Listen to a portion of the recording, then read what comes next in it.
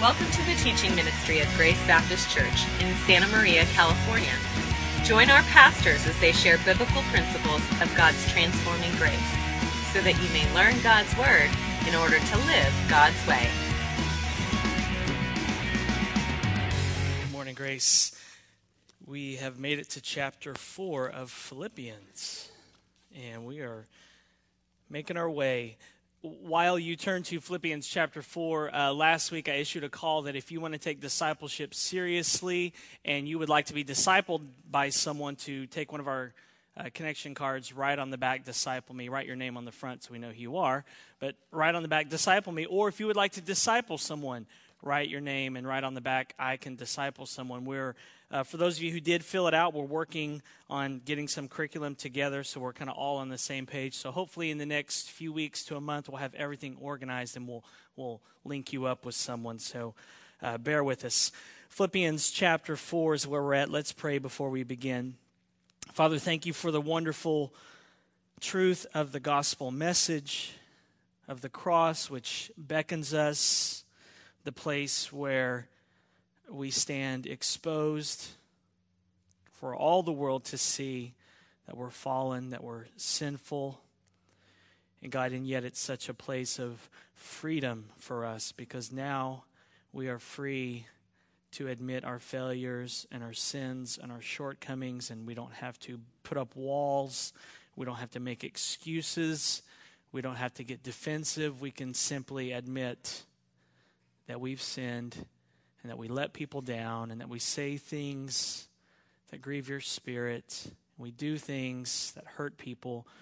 Thank you for the freedom of the gospel, and it's all because of your Son, Jesus Christ, and what he has done for us through his perfect life, through his perfect obedience to your law, through his death, and through his resurrection. And God, as we think about the gospel this morning, what it means for us to live together in community as gospel-centered disciples, would you begin to bring that freedom here so that people can freely admit that they've wronged people and that they've done wrong things, and yet would you bring freedom too for us to forgive people who have wronged us?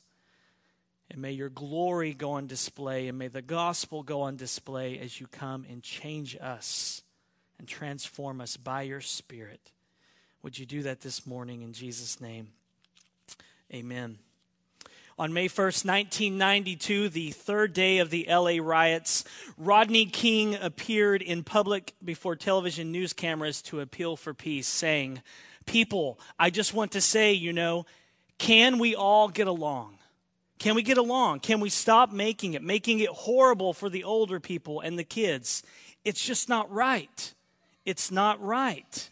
It's not going to change anything. Please, we can all get along here. We all can get along. I mean, we're all stuck here for a while. Let's try to work it out. Let's try to beat it. Let's try to work it out." The answer to King's question is that we can all get along.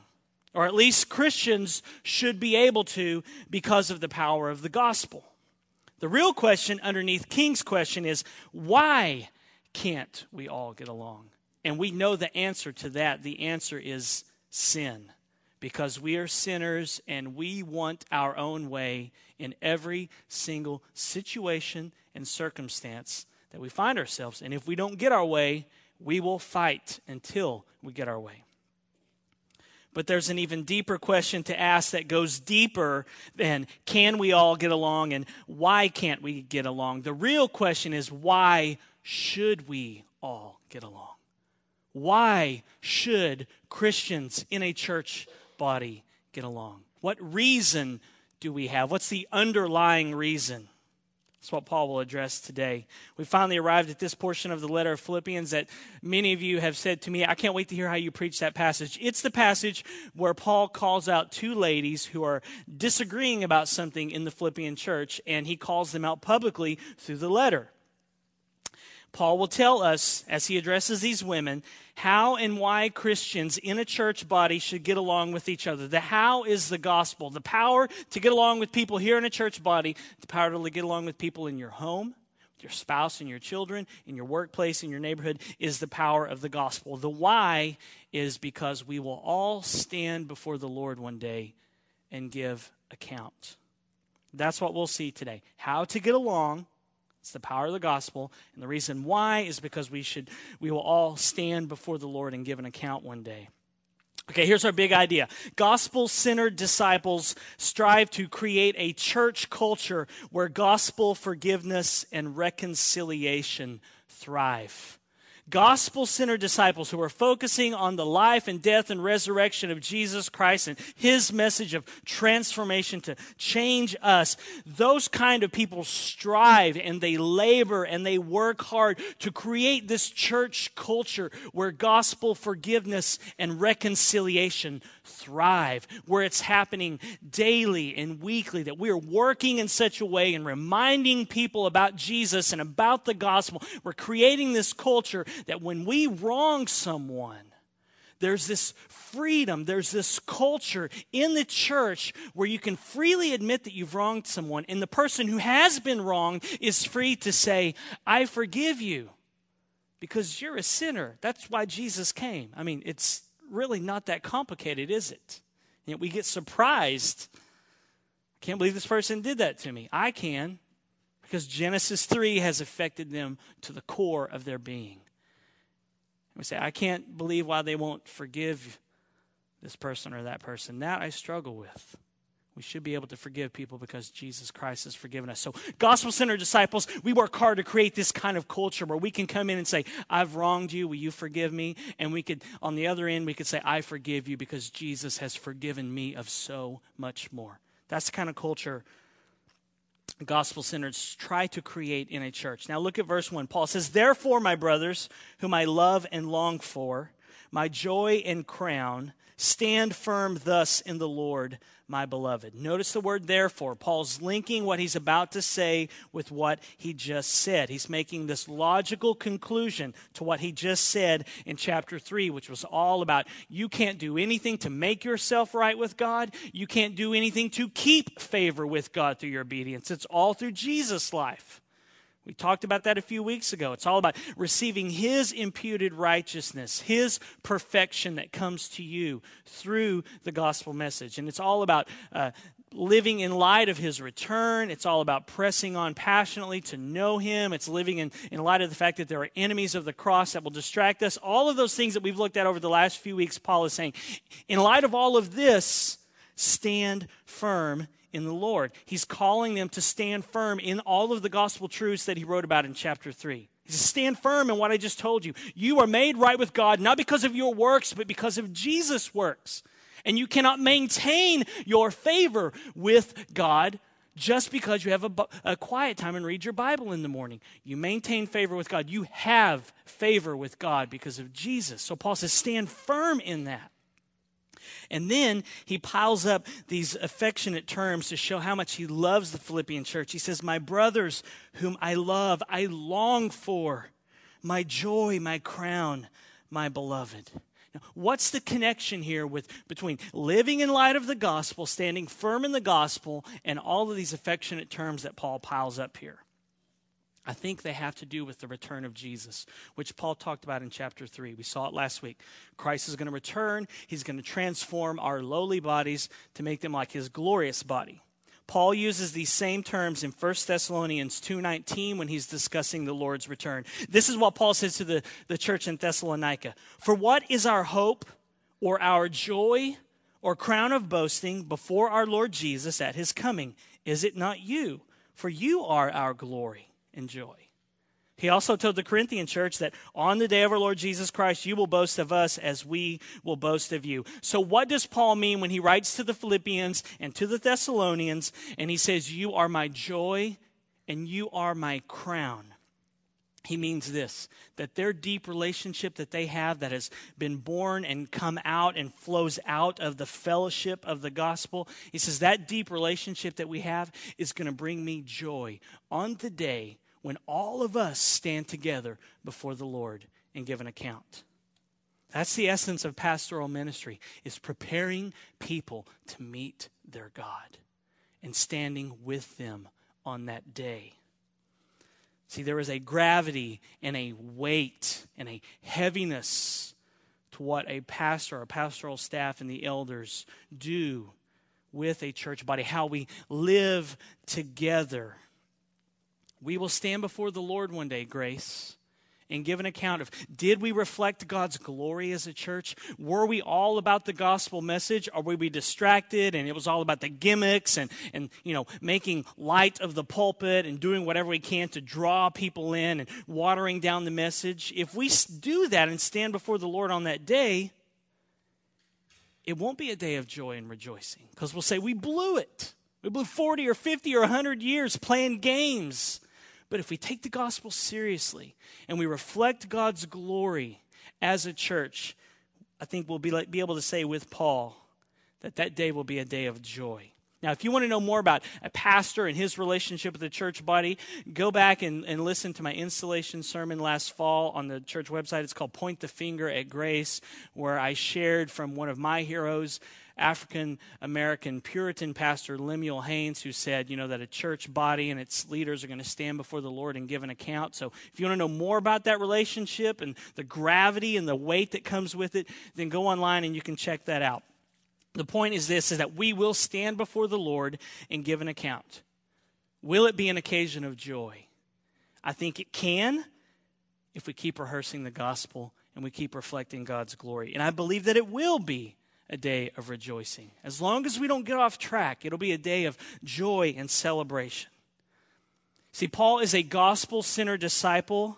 He knows that since the church is the main vehicle through which God displays his glory in the world, then the church must think about its future as it struggles in its present.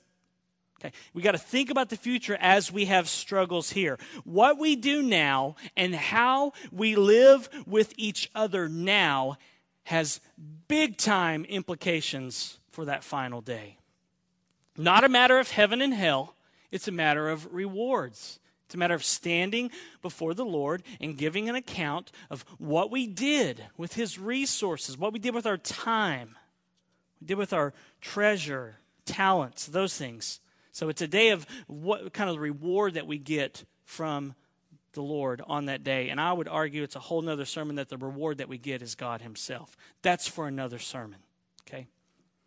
Gospel-centered disciples strive to create a church culture where gospel forgiveness and reconciliation thrive. That's what Paul's doing here. He's striving to create this church culture in Philippi where the gospel can do its work of forgiveness and people can be reconciled one with another. And he is about to address two women in this letter who are fighting in the church. Look at verse 2. He says, I entreat Euodia and Syntyche to agree in the Lord. The first thing that you'll notice here is that Paul meant to say, I entreat Euodia and Syntyche to get new names. What strange names, aren't they? Chet even emailed me this week and said odorous and stinky, which is really probably true because when you have people fighting in a church, it's odorous and stinky, right? Everyone knows it. But more strange than their names is the fact that Paul mentions them in this letter. Up to this point, anyone that he has mentioned, Timothy and Epaphroditus, have been gospel-centered disciples that Paul has kind of put on display for the church to model, to imitate, and to emulate. Now, here he comes, and he calls out these two women. I mean, you have to imagine sitting there. The church is gathered. They've received this letter from Paul. They love him. What does Paul say? They're reading the letter out loud. All of these wonderful gospel truths. They come on the end of chapter 3, which is just all about the gospel and how we're united to Christ through his works and not ours, his imputed righteousness. He's going to transform our bodies. Paul loves them. They're his joy and his crown. And then he mentions the two women that are fighting in the church. Can you imagine what it was like? You'll probably hear a pin drop. Imagine sitting there and you're saying, amen. Oh, I love Paul. He's so great. Amen. And then he says your name. We don't know what was happening here. We only know that two women were not united together for the gospel. Apparently, they were in disagreement over something. And we can't even speculate what it was. We don't know. What we can infer from this passage is that these women were not disagreeing over some major doctrine of any kind. If they were arguing over any core doctrine of the Christian faith, Paul certainly would have been more direct and would have corrected one or both of them. Paul simply tells them to agree in the Lord. It's very important to notice here, he does not tell them to agree with each other. He says, agree in the Lord. Paul uses the phrase in the Lord over and over again in the book of Philippians. If you want to do a study on that, do that. It's great. But notice here, this phrase, agree in the Lord, agree is this word that Paul has used over 10 times in Philippians. We've seen it so far. It means to think a given way and then to act on it. We saw it in Philippians 1:7 where Paul said it was right for him to think and act this way towards the Philippian church. We saw it in chapter 2. It's mentioned 3 or 4 times where Paul says, be of the same mind, have the same mind, have this mind in you, which is yours in Christ Jesus. He's saying, think and act according to the gospel. In 3:15 of Philippians, Paul says, let those of us who are mature think this way, and if anything, you think otherwise. Last week, Philippians 3:19, they have their minds set on earthly things, the enemies of the cross. They think and act a certain way. So Paul is saying to these women, he's saying, think gospel-centered thoughts. Live in accordance with the gospel. Agree in the Lord. Think the same way and act in the Lord, meaning get your mind around the gospel and begin to think and act according to it. In fact, Paul is actually pleading with them. He's begging them. He's imploring them. That's the sense of the word entreat here. He's saying, oh, come on. Be gospel-centered, Euodia. Be gospel-centered, Syntyche. In fact, he entreats both of them. I entreat Euodia and I entreat Syntyche. It's very personal for Paul. He cares about both of these. One commentator said that Paul is exhorting each woman separately, face to face. What we can infer here is that they each had their own opinion on a matter. It was not a core doctrine. In light of what has preceded here, Paul wants to think the same way. He wants them to think the same way, to have gospel priorities. He's wanting them to realize that, listen, life is about Jesus. It's about glorifying Him. It's about delighting yourself in Him and taking the gospel to the nations and living a gospel-centered life. See, gospel-centered disciples strive to create a church culture where gospel forgiveness and reconciliation thrive. That's what Paul's doing here. Paul will further illustrate this truth by appealing to another individual in the church body to intervene and to help these two women think gospel-centered thoughts. Look at verse 3. Yes, I ask you also, true companion, help these women. Paul knows humans. He knows that people are going to fight and argue. They're going to differ on things. And he knows that sometimes heated arguments can get so bad that you need the intervention of a third party. And so he calls on this individual to do just that. There's debate in the commentaries over how to take this phrase, true companion. I like the translation, true yoke fellow or loyal yoke fellow. Maybe your translation has that. Is this person just a true yoke fellow or true companion, or is this a person's name? I think it's a person's name. The Greek is loyal syzygus. I take it to be a person's name. I think Paul is appealing to a man named Syzygus, who also needs to change his name, right? Whose name actually means yoke fellow. So I think Paul is resorting to a pun here. I think he's saying, Mr. Yoke fellow in name and true yoke fellow in action, as you are yoked together with me in the cause of the gospel, yoke these women up. That's what D.A. Carson says. So Paul is asking Syzygus, Mr. Yokefellow, to yoke these two women up in gospel priorities. He wants him to gather these two women together and help them agree in the Lord, to think and act according to the gospel, to get focused on the bigger picture of the gospel, to rehearse the gospel, to review the gospel, to remember all that God is for them in Jesus. In fact, the word here for help that Paul uses is this Greek word which means to catch or to seize or to arrest. Paul wants Syzygus to get Euodia and Syntyche and capture their attention with the gospel message again, to get them united around the gospel, to gather these two women together for the gospel. I like what Martin Luther said. He said, most necessary is it that we know the gospel well, teach it to others, and beat it into their heads continually. I think that's what Paul's asking Syzygus to do here. Beat the gospel into their heads till they get the picture. They understand what being a disciple is all about. Paul is not saying that they drop all truth and disagree. Remember, if doctrine was at stake, Paul would have clarified it. He said, no, one of you is wrong, both of you are wrong, but it's a non-essential, it's a gray area. There's no doctrinal issue at stake here. If you're familiar with Paul, you know he would have come unglued at this point, right? We would have another chapter of Philippians if there was a core doctrine at stake.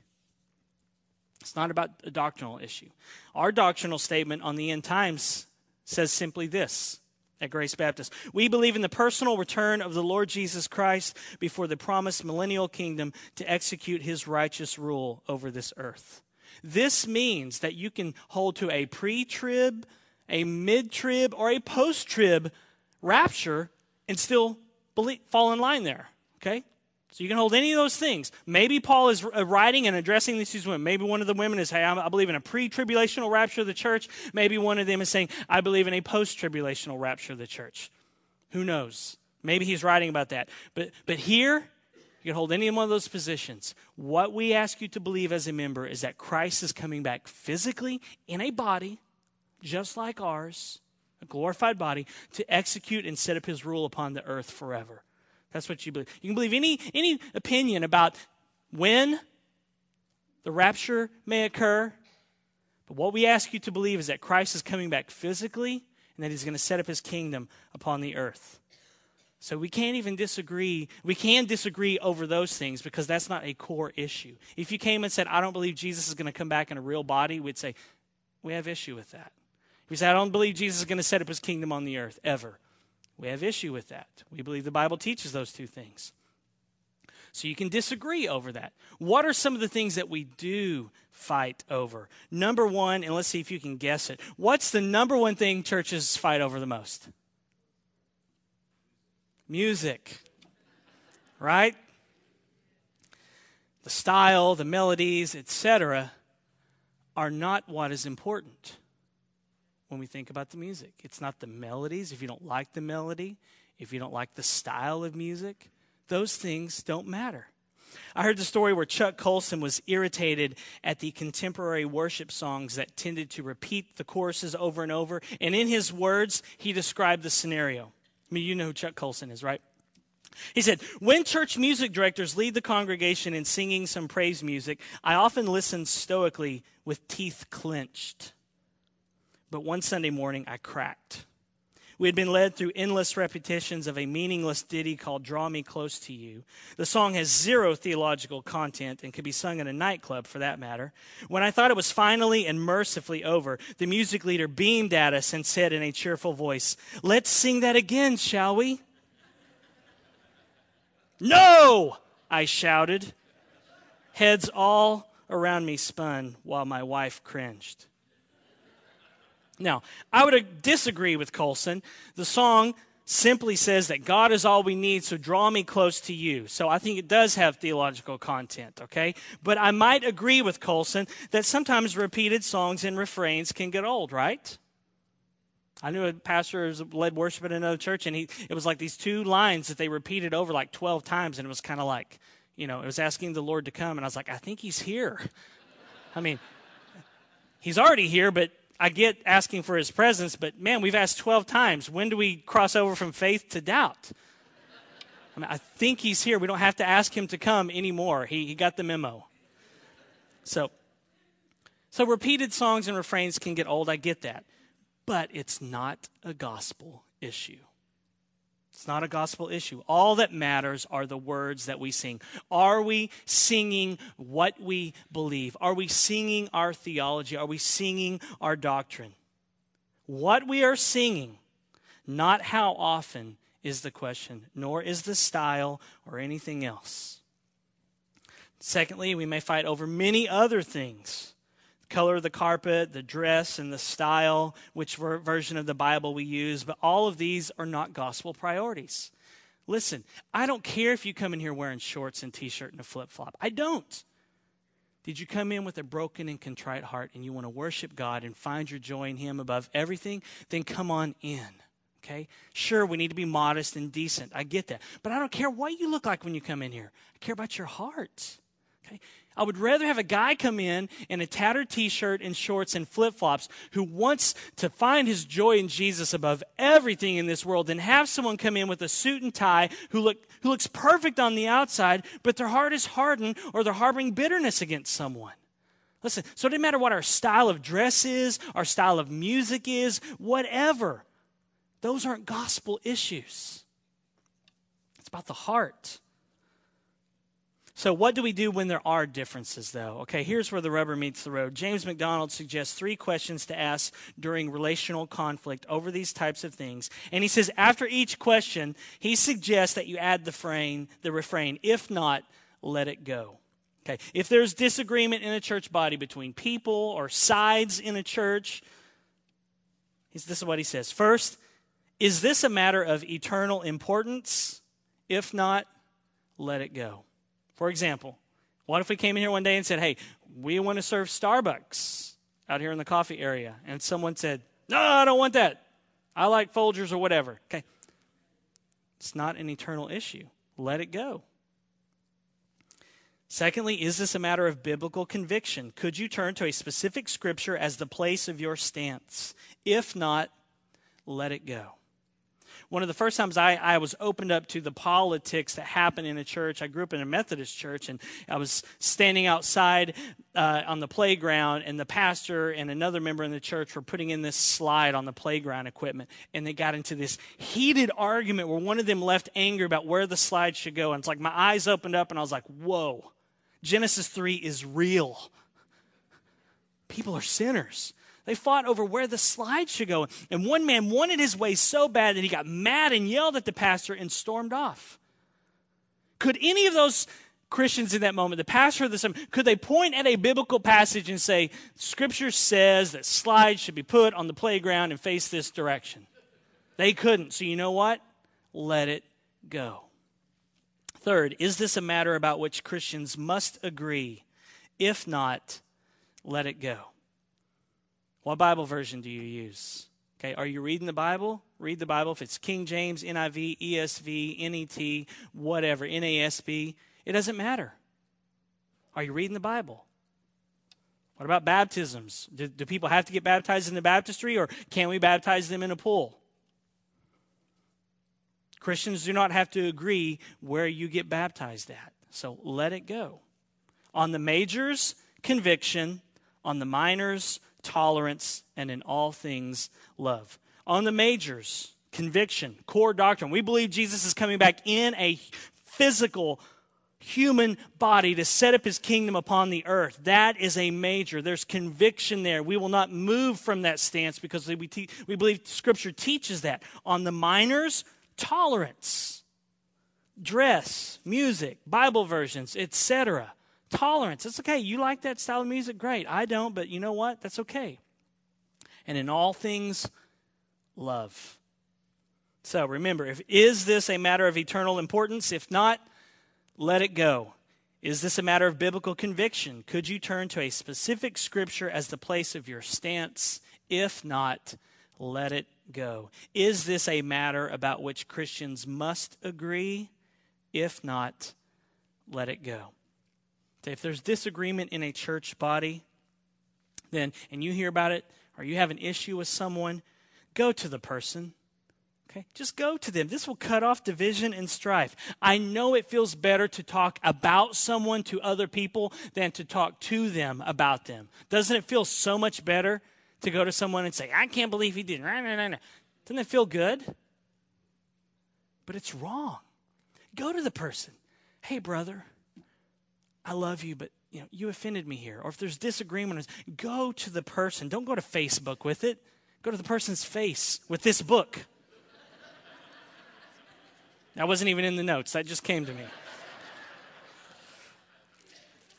If you hear someone complaining about another person, then tell them to go to the person. If you hear someone say this, oh, is this the gossip train? I must have got on the wrong train. I need to get off at the next stop. I'm not interested in hearing what you say about that brother or sister.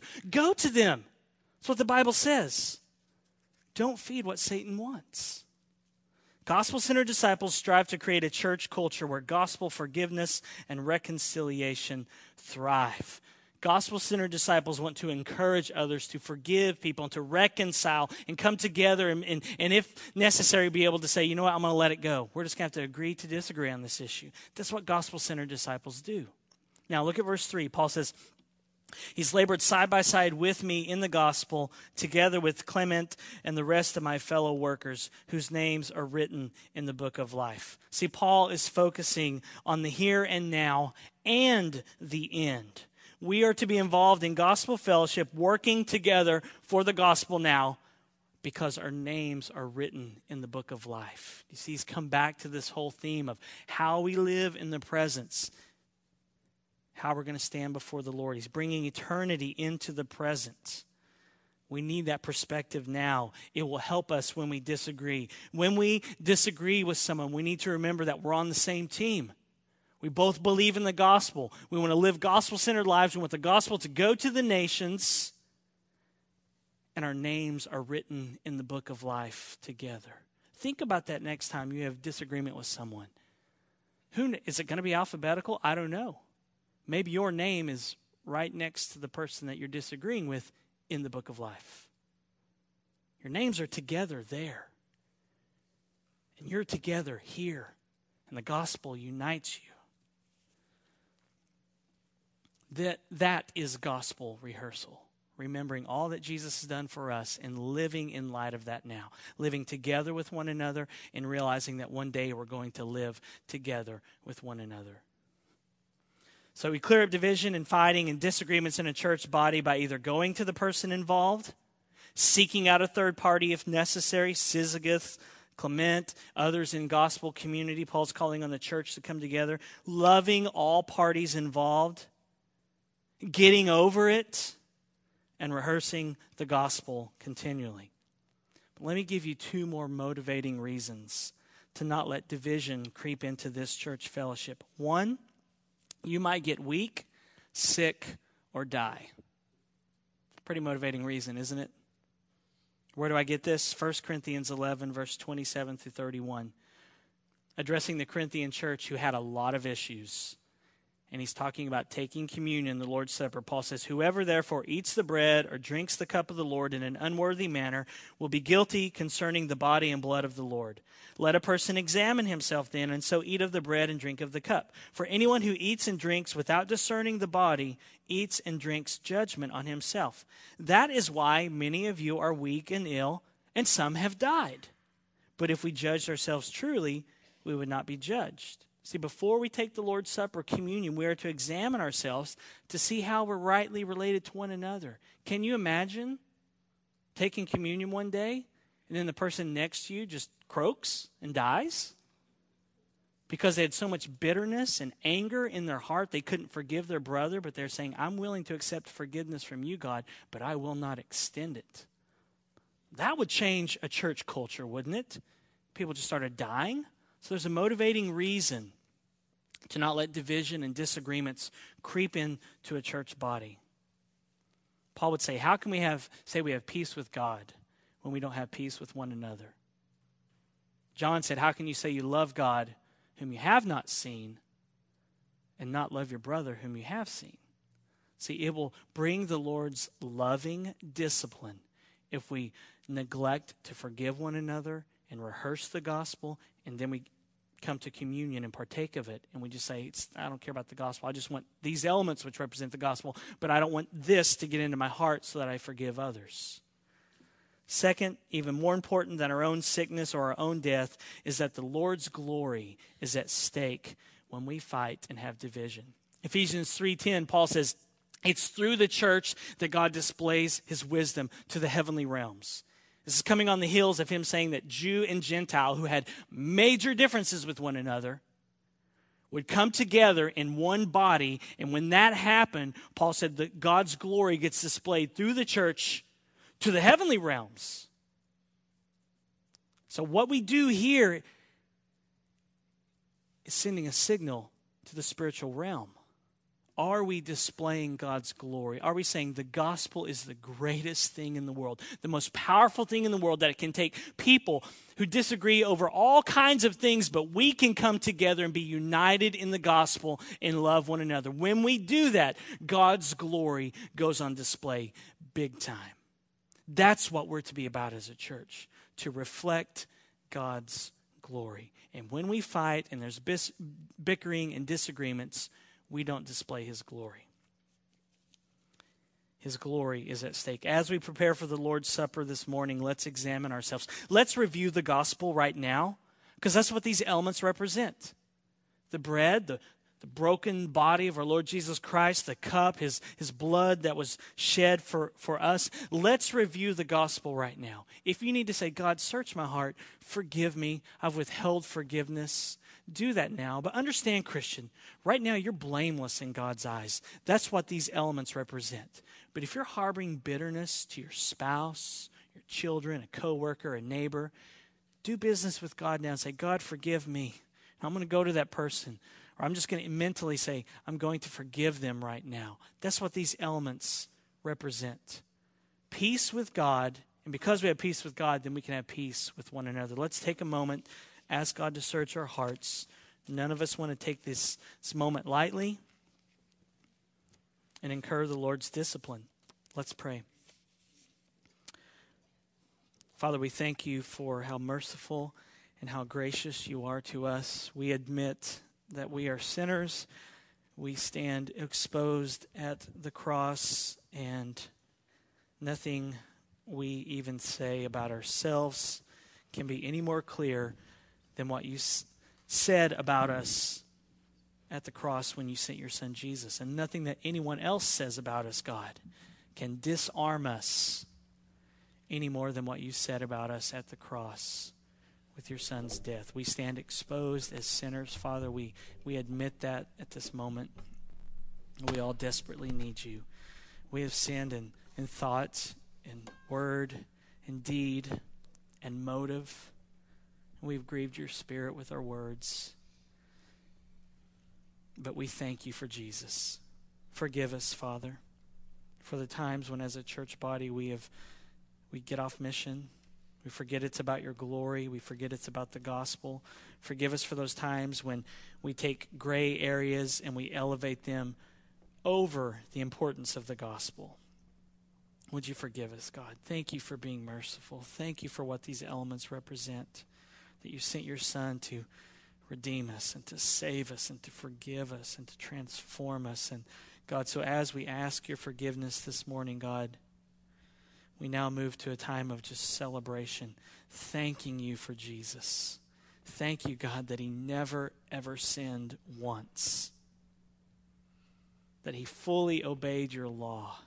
And all of that wonderful obedience of his active and passive obedience gets credited to us, God. It's astounding. It is good news to sinners. Thank you, Father, for your Son. This is all about him.